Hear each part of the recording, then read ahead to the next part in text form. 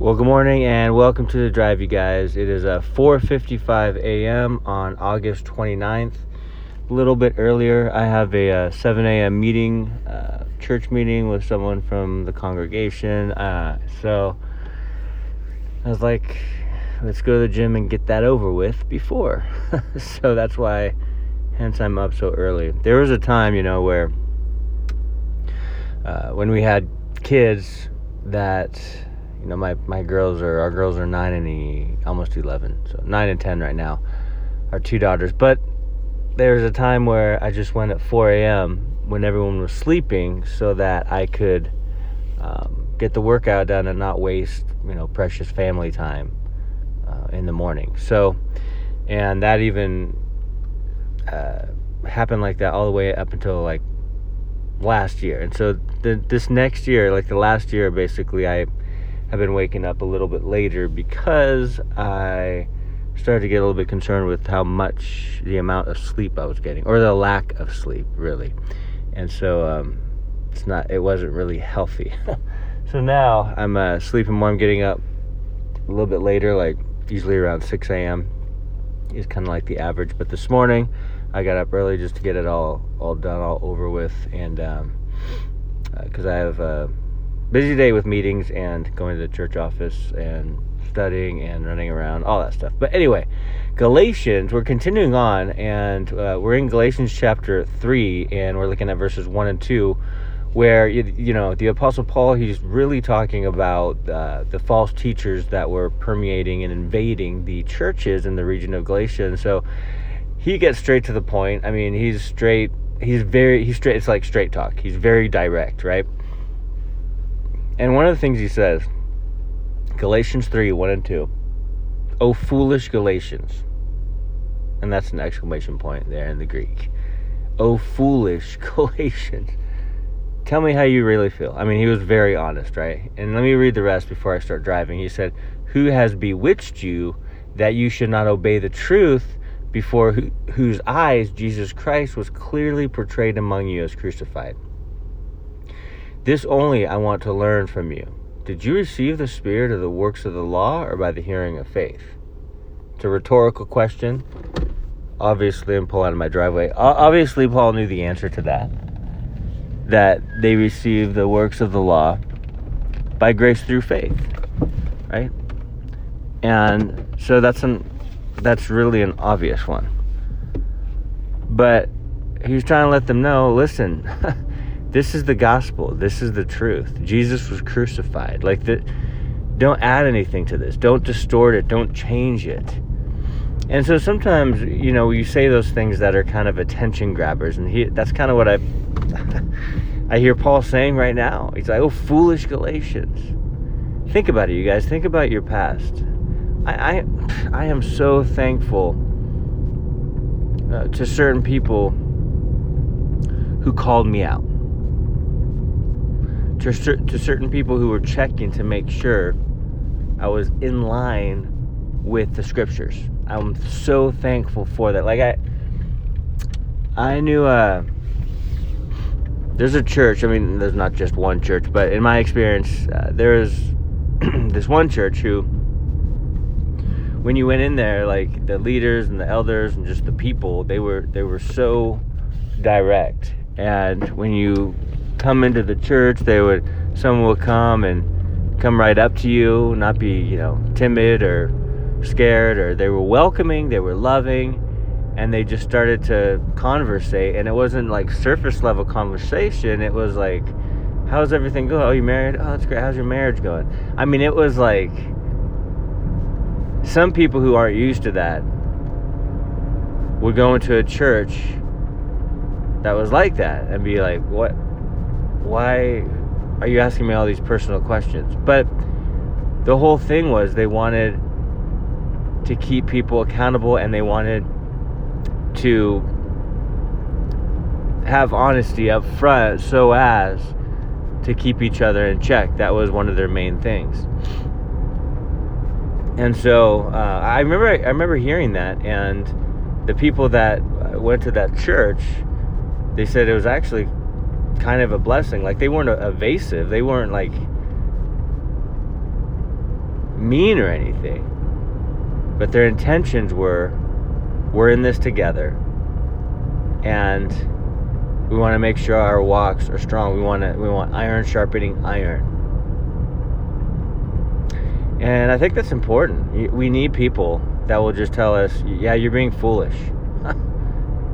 and see, that's the thing. The people that will tell us that, those people need to be biblically literate. They can't just, here's my opinion, you're an idiot. Like that, you know what I'm saying? I'm not saying they have to be biblically literate and base everything off of God's word, because his word is what chastens and corrects and lifts up and builds up, and sometimes it hurts and then it heals. But we need others to take the Bible and use it to help us lovingly sometimes point things out that are not of the Lord. And it's not, again, I would much rather have someone be like, hey, have you considered this? I know you said this or you're doing this, but have you considered or thought about maybe this side of it? Like I'm just reasoning with the other instead of just being like, what's wrong with you? Now, Paul could speak into the lives of and into the health of these churches because he planted over 20 churches around this region. And so, as one overseeing the churches, he needed to be straight up. He needed their eyes to be open, their ears to be open, because they were being led astray. And this is a huge thing. And this is sad. And this is something that needed to be addressed. Man, I remember one time, again, I have a few pastor friends, different states, but one pastor friend, particularly, I call him when I'm like, I need straight. Like, he doesn't beat around the bush, he doesn't sugarcoat things, he doesn't water it down, he just tells me. And one time, I'm not going to tell you what I was running by him, but I was telling him something about the church and what was going on, and he's like, dude, what are you doing? That you can't. Don't do it. Don't do that. He just told me straight up. And you know what? It wasn't like, oh, how dare you? I'm not your friend anymore. This isn't middle school. But I was like so blessed by his honest and upfront response to me. And I 100% received it.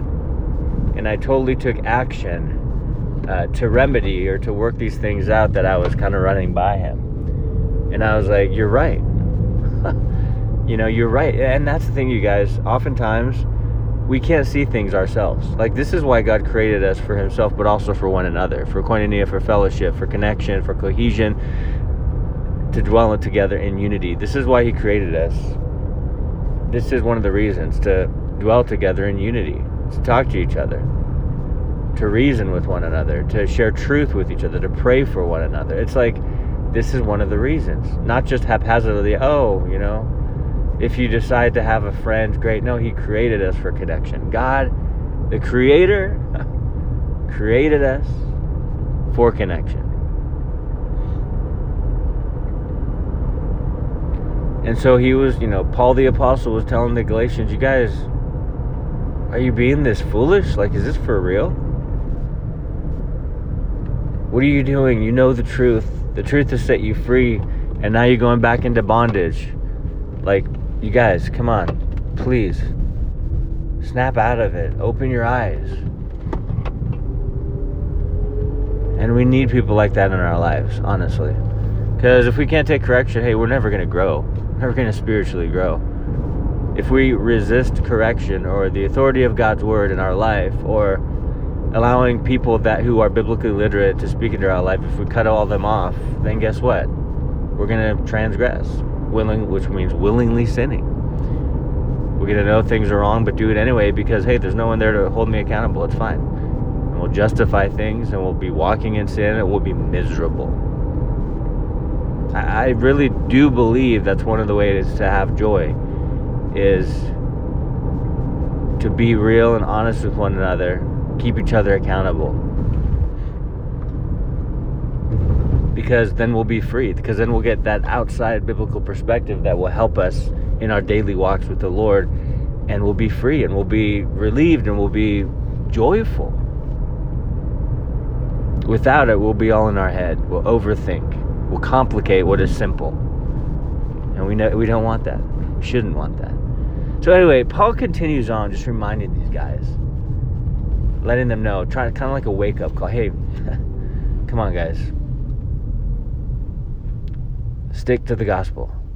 Christ died. By grace you're saved. Like, do not start to think it's works of the law that saves you. Do not start to think it's you that actually contributes fully to being saved. Like, by grace, through faith, don't be foolish. So straightforward.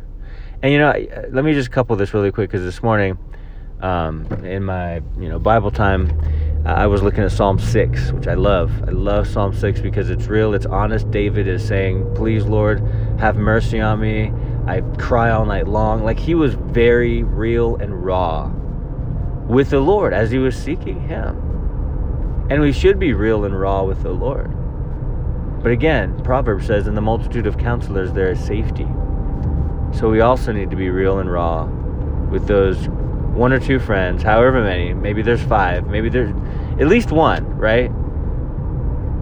To where it can be like, I'm struggling. Or I messed up. I sinned yesterday. Or I got this attitude and I just went off and I was angry and I sinned. Where Psalm 4 says, be angry and do not sin. So we need God, yes, 100%. But we're also created for connection where we need one another.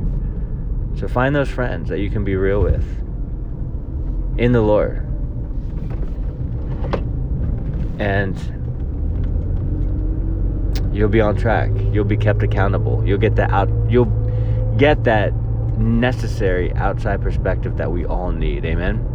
Well, hey, God bless you guys. I hope you have an amazing Tuesday, and we'll talk to you in the morning.